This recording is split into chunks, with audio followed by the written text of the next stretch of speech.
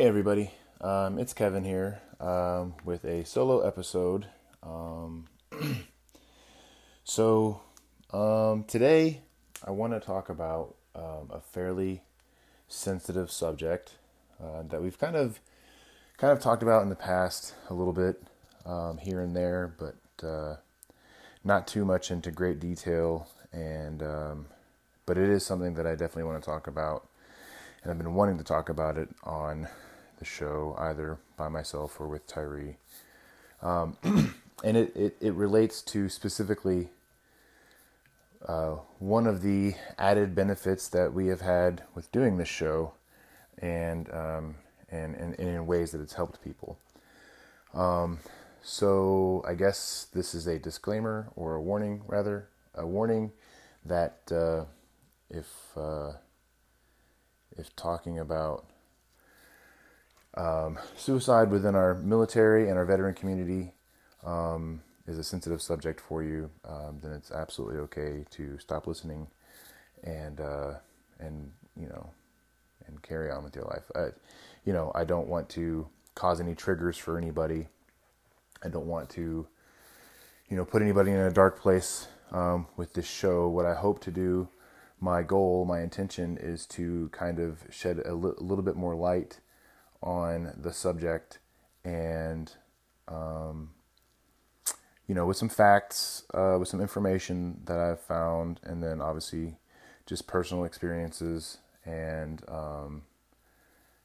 personal stories that I have. So, with that being said, here we go. So, we've all heard the 22 veterans a day, right? That number comes from an average, right? Approximately 22 veterans every day, based on a study from, I believe, 2009 or 2012. It said that approximately 22 veterans every single day are dying from suicide. Of that number, most are male. About 97% are male. And a good portion of that, I believe it was 67% of those were veterans over, I believe it was 49 years of age.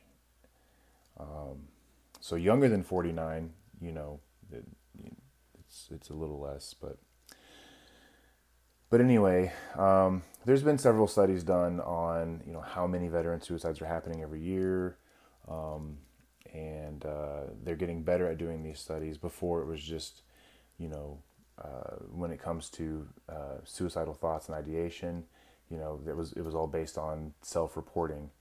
And they've been able to use that data from veterans who have been honest on these screenings, to determine certain key factors that may lead a veteran to these types of thoughts.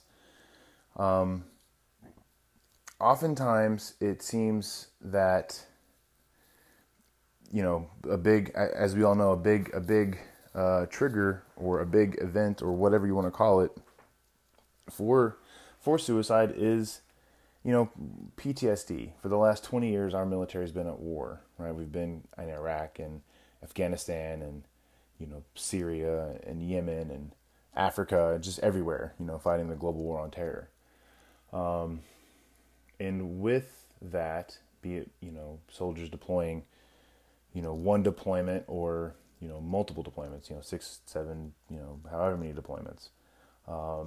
When you go live in that type of environment, and you do the types of things that we are required to do, or experience the types of things that you're going to experience when you're in those situations, or even have the fear of uncertainty that typically comes with that type of environment, then yeah, you definitely increase the chances of that happening.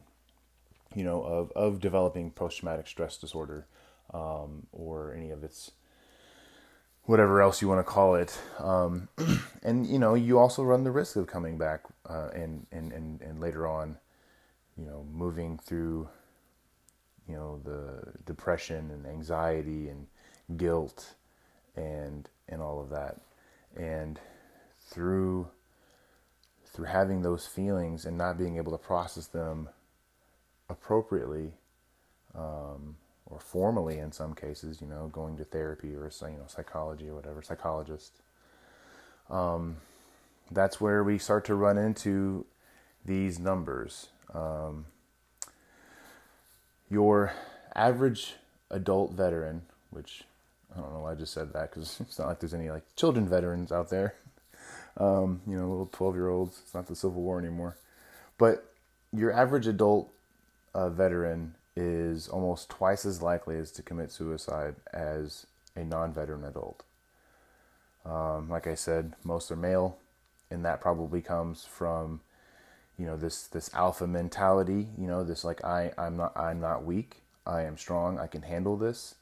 And the next thing you know, you start to spiral, and you end up in that dark place, and feelings of hopelessness, depression, anxiety, like I said, guilt. And next thing you know, we have another veteran gone. And so I currently still serve in the military, in the Army Reserve, and we still do, suicide prevention, suicide awareness, things of that nature. And based on the numbers of veteran suicides, the rates of veteran suicides, suicidal ideation and thoughts, in my personal opinion, I don't believe that these classes are the answer. There has to be more to it. What it's going to come down to, at least for those currently serving, is to be aware of your buddies, your comrades, your homies, your people, right? Don't be afraid to ask the question, how's it going? How are you? How are you feeling? And if you are asked that question, don't be afraid to answer that question honestly. There's nothing wrong with having, a little, being depressed. There's nothing wrong with having these bad feelings, and there's nothing wrong with admitting it. I would say that a true measure of a person's strength is being able to admit when you're hurting, when you feel your weakest. But I also understand that, the overall climate of the military these days is not what it used to be. Just from things that I've heard from friends that I have serving on active duty, that they feel, in some cases, this isn't speaking for all cases, obviously, but there seems to be a general lack of trust in leadership, and they don't feel like there is anybody that they can go to, and that's in this regard, that's fine. They don't have to have somebody to go to, because there are resources. Hear me out. It makes sense in my head. There are resources that veterans and military service members can utilize when they find themselves in those positions. There's the Veteran Crisis Hotline. There's they can even do texting, so that you don't actually have to speak with somebody. There's lots of resources out there, and as far as that hotline and all this other information, I'll have that in the description of the episode, so that you can refer to that. And I would highly encourage everybody listening to save the information into your smartphone, so that if you yourself find yourself in that space, you have that information in your phone readily available, and you don't have to go Googling it. And if you happen to come across one of your friends or whatever who is in that space, you have that information readily available, and you don't have to go Googling it. It's just good information to have. And the only way we are going to drop these numbers, the only way we are going to reduce these numbers to zero, is by being there for each other, by accountability, by checking in with each other, by being honest with how we're feeling. For the longest time, I never wanted to talk about my personal experiences with this because of how I thought it made me look. I thought it made me weak. I thought it made me, because of the stigma, right? I didn't want to admit that I had PTSD. I didn't want to admit that I had depression, and I didn't want to admit that I felt guilty for things. And because of that, and I thought I was getting better. I thought that I was moving through life, and I was getting further and further away from what caused me to feel the way I was, and I thought that that meant that I was getting better. But, there's solving the problem, and then there's just avoiding the problem. There's avoiding the triggers that lead to the problem. When I came home in February of '05, when I came back home out of the Army in June 1st of '05, my only real military support was an uncle who had gone to Vietnam. And thankfully, through his experiences, he was able to assist my parents in ways to work with me and to, quote unquote, deal with me in my in my mood swings and anger and my humor and everything else that was going to come out. But I drank heavily. I did. I was very angry all the time. I drank heavily. And when I would get to a certain point, I would break down, just inconsolable, breaking down and just bawling. And sometimes it would be a random thing. One time that I remember, my friends and I were leaving a bar, and we were walking down the street, and or I was more of a stagger or whatever. And we came across an alleyway, and as I approached the alleyway, I instinctively began to kind of clear it, in my head. Like I was looking down the alleyway, looking, high left, high right, bottom, making sure, looking into wherever I could that, all the danger spots where somebody might be hiding to, pop out with an AK or whatever, or detonate an IED. And as soon as I realized that that's what I was doing, just this waterfall of thoughts just kind of went through my mind.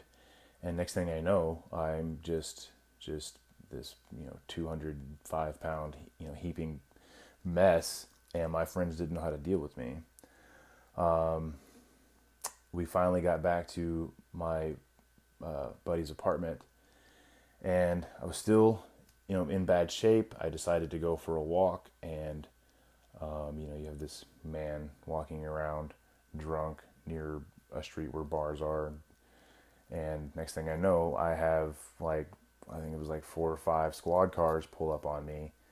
I don't know if somebody had called somebody or what had happened, but I was approached by law enforcement officers, and immediately in my head I snapped back into normalcy, and I kind of knew why they were there. So I had my hands up and I said, "I'm sorry." I explained to them the situation. I showed them, I still had my military ID for, I don't know why, but I still had it because I was off active duty. It should have been turned in, but it wasn't. I showed it to them. I said that, I just got back from Iraq fairly recently, and I've just been struggling with stuff. So they so we sat down on a little curb and we talked about it. And you would think that something like that would be, what is an eye opener for me and helps me circle back to I need to get my shit in order, and it wasn't. I continued to drink heavily for several years, and it was just a hot mess. I got married in 2006, and that marriage was absolutely based on this party mentality. We're drinking and doing all these things. Nothing illegal, but, and, in these drunken messes, she wasn't really sure how to handle me. I mean, she was going through her own things in life, so she was drinking like a fish as well. And it just kind of, the marriage went from okay to why did we do this? And next thing you know, we're divorced. By this point, I'm back in the military. I'm in the Army Reserve, in my current unit.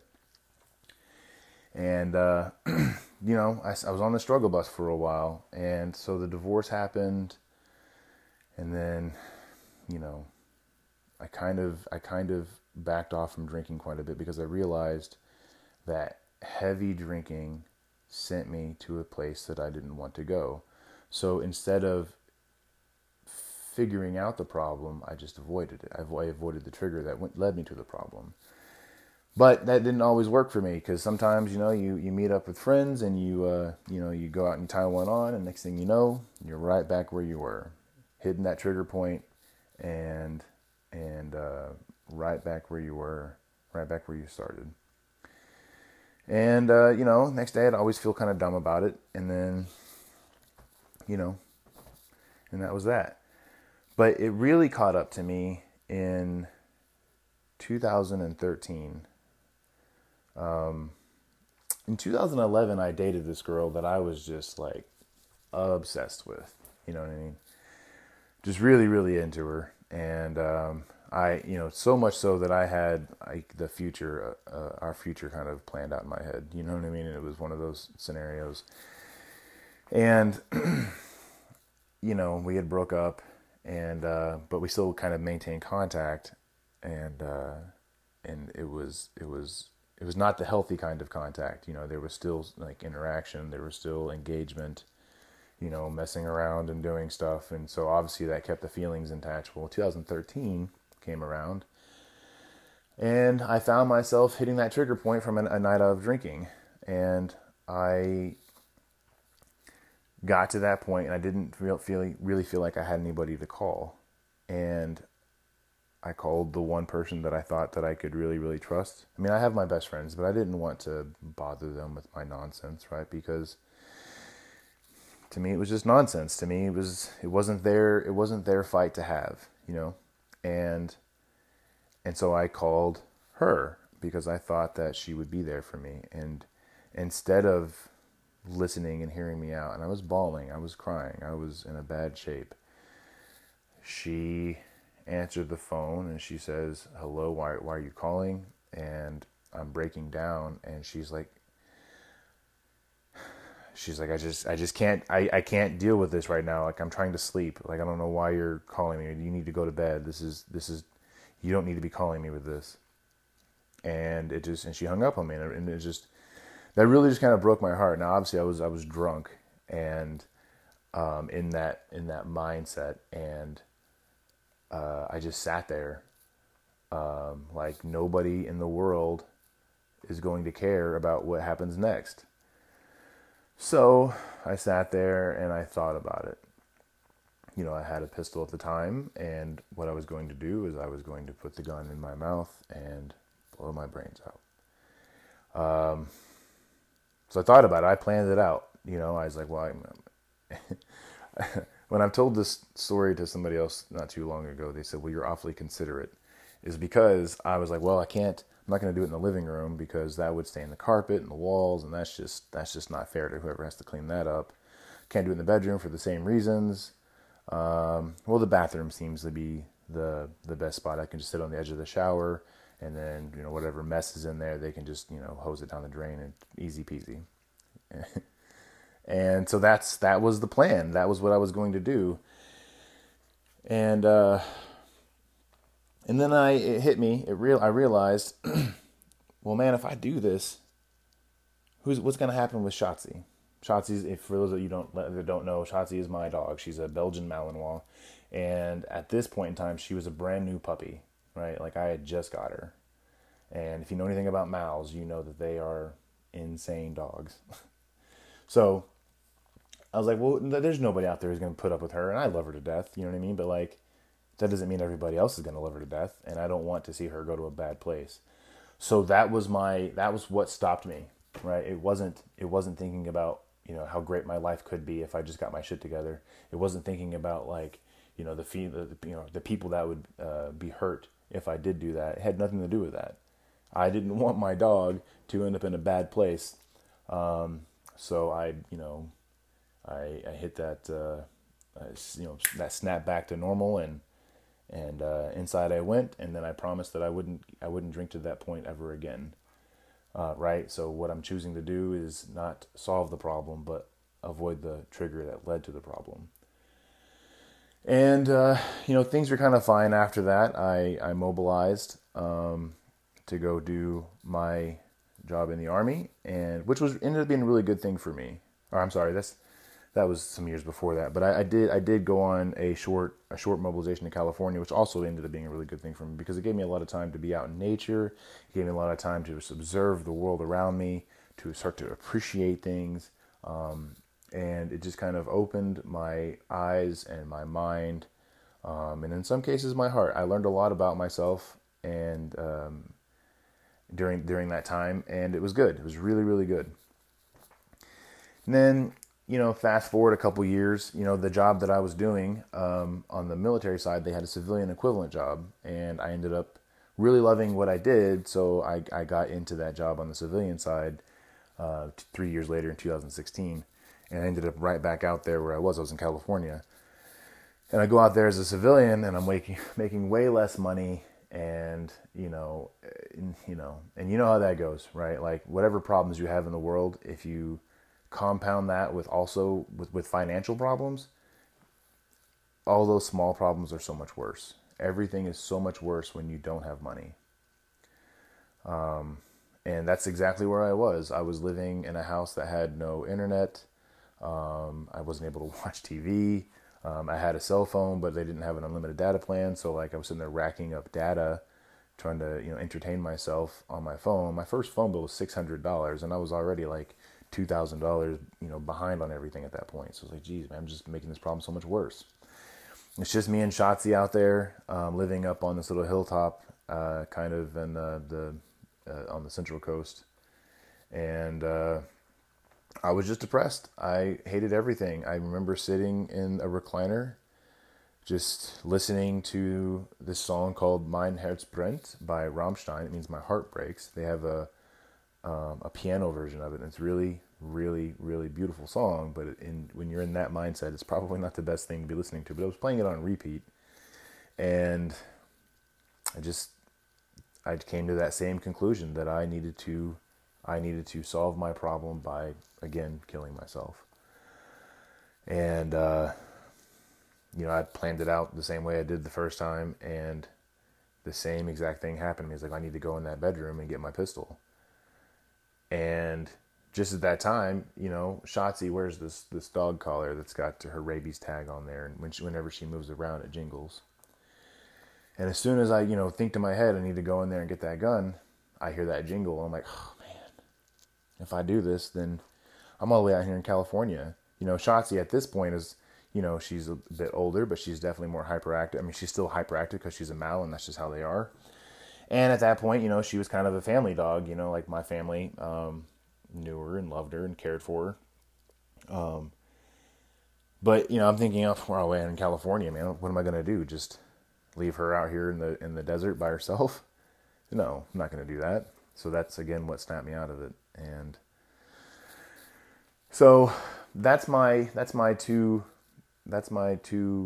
only time it's ever happened to me, right? But that's not to say that it couldn't happen again. I am actively taking steps in my life to ensure that doesn't happen. And doing this podcast and being able to talk with other veterans and being able to talk with young soldiers is one of those ways, or some of the things that I'm doing to not only help other people with these feelings and these thoughts, but also to help myself, right? Because the more aware we stay of these possibilities, that the potential that you could end up back there, the better off I think you are at prevention. And that's kind of the thing. Like, life gets hard. You have your moments, and like I said before, admitting when you're in those spots isn't weak. Being in those positions, having depression and having suicidal thoughts, doesn't mean you're weak. It just means you need to talk to somebody. Talk to anybody. I mean, I'm not a religious person, and if you're not, that's absolutely fine. But like, I mean, dang man, like if you find yourself in a position where you have nobody to talk to, I mean, I bet you can go to church and talk to somebody there. I bet you can find, I mean, anybody, man. Get on the internet, tell your story. I mean, just anybody. Go talk to your neighbor. It doesn't matter. Call your mayor. You know what I mean? Like there are people out there that care. And I'll tell you, the more I move through life and the more I talk to people and experience all this stuff, the more I realize that there are people out there that genuinely do care. And I'm fortunate enough to have a lot of those people in my life. And I say that to say, like, nobody is ever truly alone. Like, I have felt truly alone in so many cases of my life. And we never are. We never are. I had extreme guilt for leaving. For leaving active duty. I thought that I left all my brothers behind to go deploy again, and I chickened out. I felt like I bitched out, and that made me less of a person, less of a veteran, less of a man. And it's just the path that we went. It's just how it worked out. But I guess what I'm saying is, it doesn't matter what it is that you think is at the root of your problem. You're not the only one to feel it. You're not the only one to feel guilt and to feel shame and to question things, to have post-traumatic stress disorder. We've all been there, in the veteran community. And hell, even people, I mean, you don't have to go to combat to experience PTSD. I have a friend of mine who experienced PTSD in a makeshift hotel bomb, not too long ago. And they didn't realize that the effects of that particular day would follow them, and it does. That's just how it works. But again, it's educating your people, educating yourselves, educating your soldiers, educating your friends on the things that can cause PTSD, that where the triggers are. Knowing these things about yourself, and not just avoiding them, but tackling them head on, right? Getting to the root of what it is. One of the things that I had to do to circle myself back to where I needed to be in life was to remember who I was before these triggering events. I had to think about what it meant to be happy. I had to think about where I wanted to be in my life and in my mental state, in my relationships with my friends and family. I had to think about that, and sometimes it's hard. Sometimes it's hard for me to express things in my relationships with friends or family, or romantic relationships, which is probably another reason why I am always, in these failed relationships. I've been told I'm a bad communicator. I've been told that I'm cold. I've been told that I'm heartless. And it's not what it is. It's just, it's hard to explain. But to me, in those particular situations, and I feel like I'm definitely rambling and I'm ADD, like brain all over the place. So I apologize if seems so scattered. But this is the first take, and I'm not re-recording this because I don't want to. I want it to come out sincere. I want it to come out genuine. I want it to come out as if I'm actually speaking with you, because I am. I am speaking with you, not to you, not at you. I'm speaking with you. I know I can't hear you, the listener, but that's what I'm doing. But in relationships, I know that it's hard for me to express, feelings sometimes, and I know, I'm sure a lot of us can relate to it, but like we don't express it, and then whatever it is, the argument or whatever is going on in that relationship just gets worse and worse and worse, and more and more and more intense, and next thing you know, we explode, and those fits of anger and rage that we have been suppressing for so long come out, and then you feel bad about it because you hurt somebody's feelings, you said hurtful things, and then now you have guilt for that, and then that sends you into kind of a depressive state, and the next thing you know, you end yourself right back up at the very bottom where you spiraled to, and you find yourself thinking, well, there's only one way out of this, and it's this, that's not true. That's not the only way out. The only way out is up, right? Sometimes it takes, biting your tongue and saying, in the middle of an argument, for example, stepping away from the situation to calm down, to get your hormone levels, to get your heart rate down, to step back, to physically step back from the scenario and try to view it from an outside perspective, and then to be honest with how you were feeling, and then hope that your significant other, is understanding. If they're not able to understand what it is that is going through your mind, and it's hard for you to explain, then, there is counseling, there is things you can read, there are videos you can watch, you can call the crisis hotline, you can talk to these people, and it can be explained. It's a thing, but it definitely, in a relationship, takes two to understand that. I've talked to plenty of my military friends who say that it's really hard to date outside of the military because, in a lot of cases, especially like after the military, because in a lot of cases, like it's, like nothing against, people who've never deployed to combat, but like it really is like the old Vietnam saying, if you didn't go, you wouldn't know. It's hard to explain what we went through. It's hard to explain what it's like to go to bed and not know if a mortar is going to crash crash down on where you're sleeping, or if a V-bit is going to roll into your building.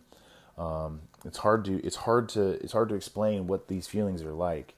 It's hard to explain to people that, like, yeah, war is hell, but we would go back in a heartbeat, not because we're, junkies for combat, but because it's in a lot of ways where we feel safe. It's where we feel comfortable.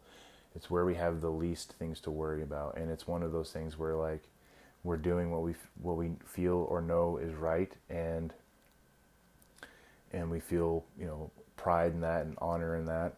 And I don't know, it's a thing.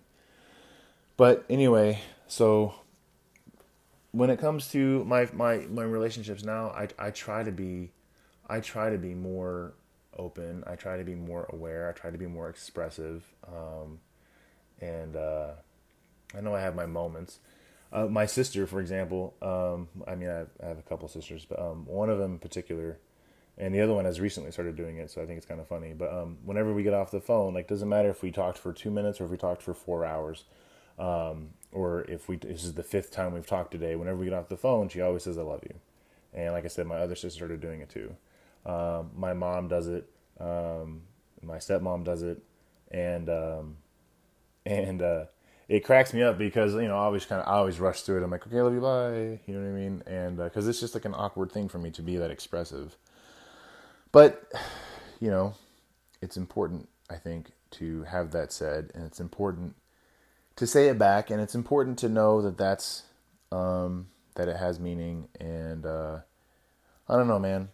I think I'm kind of getting off subject a little bit because I kind of want to say one thing. There's also nothing wrong with expressing love, right? Because we have there's also this mentality, this like super alpha macho mentality, like, I don't need love, blah blah blah. I'm just a big manly muscular dumbass with a brick for a brain, and it's just that's just dumb. That's archaic. Be expressive, be open, because it's stuff like that that's going to save you. It is. It's stuff like that that's going to save you. It's developing those relationships in your life that are going to save you. Having those people that you can trust, that's what's going to save you. When you find yourself in those deep, dark spots, when you've spiraled, it's those relationships that are going to save you. It's having people that you can trust and people that give a shit about you that's going to save you. That's what's going to save you. You know what I mean? Like, That's it. At the end of the day, that's what's going to save you.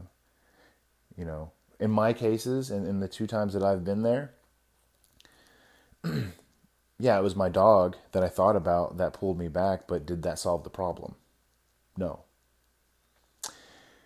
What solved the problem? Well, who's to say if it's solved, right? Who's to say if it is ever truly solved, right? But like, what's helped is these developed relationships that I have in my life. I have two of my best friends that I went to high school with. I've known one for 25 years and the other one for 23, 24 years, 22, something like that, over 20 years. Like, I mean, damn near a quarter century. And I know that any moment of the day I can call them, and as annoyed as they would be at 2 o'clock in the morning, they would answer the phone because they know that if I'm calling, there's probably something weird because I just don't call people.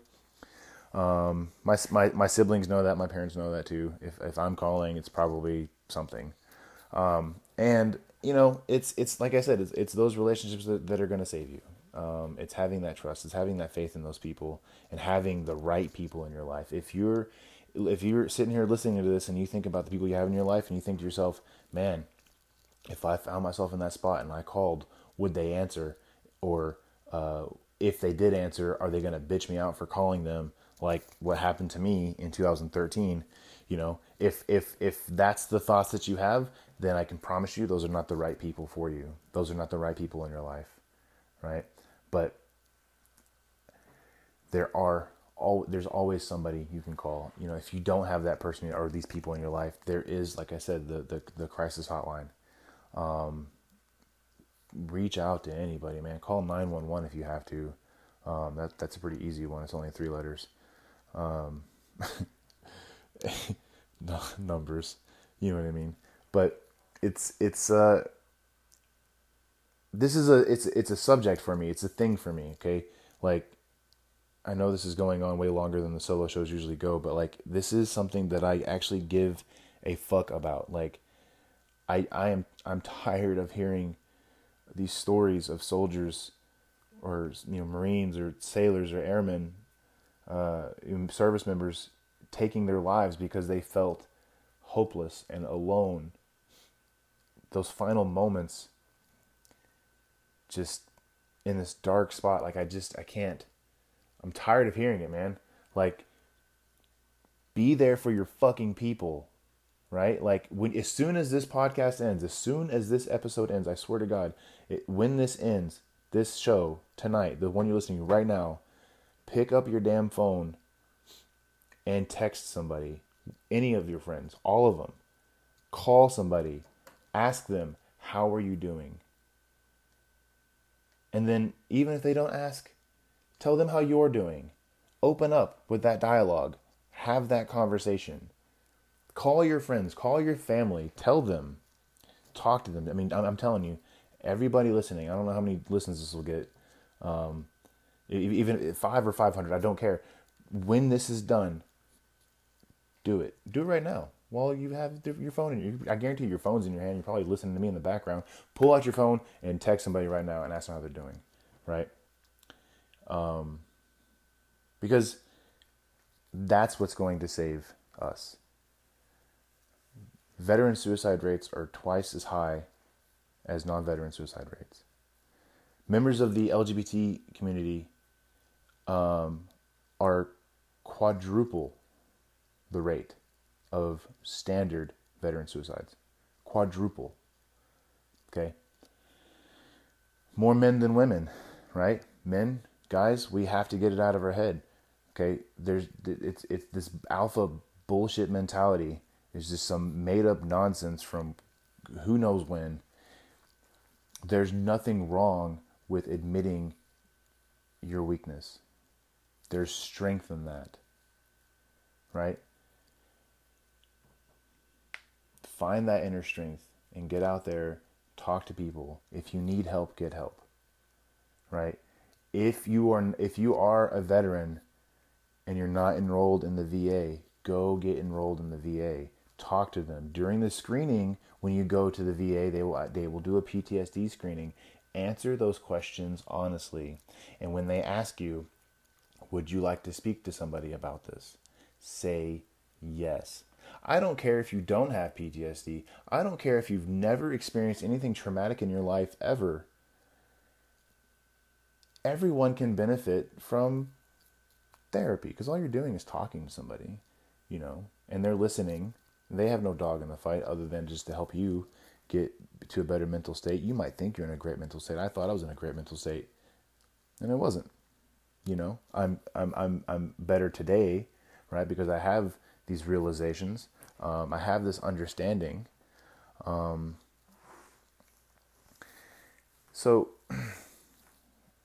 I don't know, man. I'm rambling, and I apologize for those of you who have tuned me out. But I don't know. Like I said, this is a thing for me. I do want to point out one thing, and I know I've kind of said this, and this might be beating a dead horse, but a study, I'm going to read it. A study published in the Cleveland Clinic Journal of Medicine found that, quote, combat veterans are not only more likely to have suicidal ideation, often associated with post-traumatic stress disorder and depression, but they are more likely to act on a suicidal plan, especially since veterans may be less likely to seek help from a mental health professional. Non-mental health physicians are in a key position to screen for PTSD, depression, and suicidal ideation in these patients. So if you work in the medical field, and you're dealing with people, that's a great opportunity to kind of probe, to ask these questions. It's fine.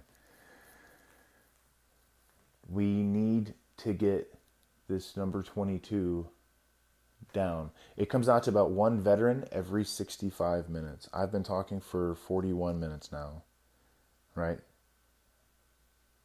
When you listen to one of our average shows that are about 2 hours, think about that. Think about being at work for 8 hours. How many veterans? It's just, it needs to stop. And the only way we're going to stop it is by reaching out, by having these conversations, by having this dialogue. So, anyway, that's all I'm going to say on this, I think. But I don't know. I am absolutely thankful that Tyree and I started doing this podcast. It was definitely his idea, and I'm thankful for it because, one, it has helped me in a lot of ways in talking with all these guys. Two, it's helped with reconnecting with a lot of these people. And three, it's apparently been helping a lot of other people, listeners, people that don't even know us. And we love to hear that. Tyree keeps, on the Facebook page and in episodes, I know he says it a lot, but we mean it when he says, comment on things, like things, go to our Facebook page. It's called Before I Forget, and follow it and interact on our posts. Message us directly if you want to, and talk to us. Like, we want this feedback. We want to talk to you. We want to hear your voice. Okay? We want these interactions. And yeah. So it's been great, and I'm sorry that I've rambled. I'll do better next time. I just really, with this particular one, I wanted to speak off the cuff, so to speak, from the heart, so to speak, because, like I said, it's a sensitive subject. I've had to kind of hold back the waterworks a couple times during this, and like I wanted this to be as real as possible. Like I said, I wanted to talk with you, whoever you are listening. I wanted to talk with you. So yeah, that's all I have. I really appreciate everybody who has been sticking with us through all of these and listening to hours and hours and hours and hours of our stories and us just shooting the shit, so to speak. I will say that we have a pretty big thing coming up in March, I believe. We're going to start talking about it. Tyree and I are going to start talking about it in February. And but we're really excited about we're always excited about all of our shows. We just love reconnecting with all these people. It's been great to hear everybody's voice. But we have one show in particular that we've been working on since this podcast started, and I will say it's about 95% set in stone. And I'll just say that we are truly honored to be able to have this person on, and can't wait to hear what he has to say, and can't wait for you guys to hear it. And I would like to say that when this season ends, it's in I believe early April. Season 2 is going to be even better, because I know you listening and you're hearing all of our stories. Well, guess what? You, the listener, you have stories too, and we will be reaching out to people, and we want your stories. We want you on the show. We want to get your story imprinted in digital format so that it can last forever. So your legacy, your story can live on forever. And I don't know, we're excited about it, y'all. We are damn excited about it. Anyway, with all that being said, and again, I apologize for this being so long and for me being so scatterbrained. I may have mentioned this 1,000 times. I am a little on the ADD side, so and I don't take anything for it because I kind of like my brain being all over the place. So deal with it. Thanks. Again, if you need help, if you find yourself spiraled to that dark place, reach out to somebody, to anybody. Go to our Facebook page and message us, right? If you know me in real life, call me, text me. If we are, Instagram friends, hit me up on Instagram, like with _Valor_. Come find me and hit me up.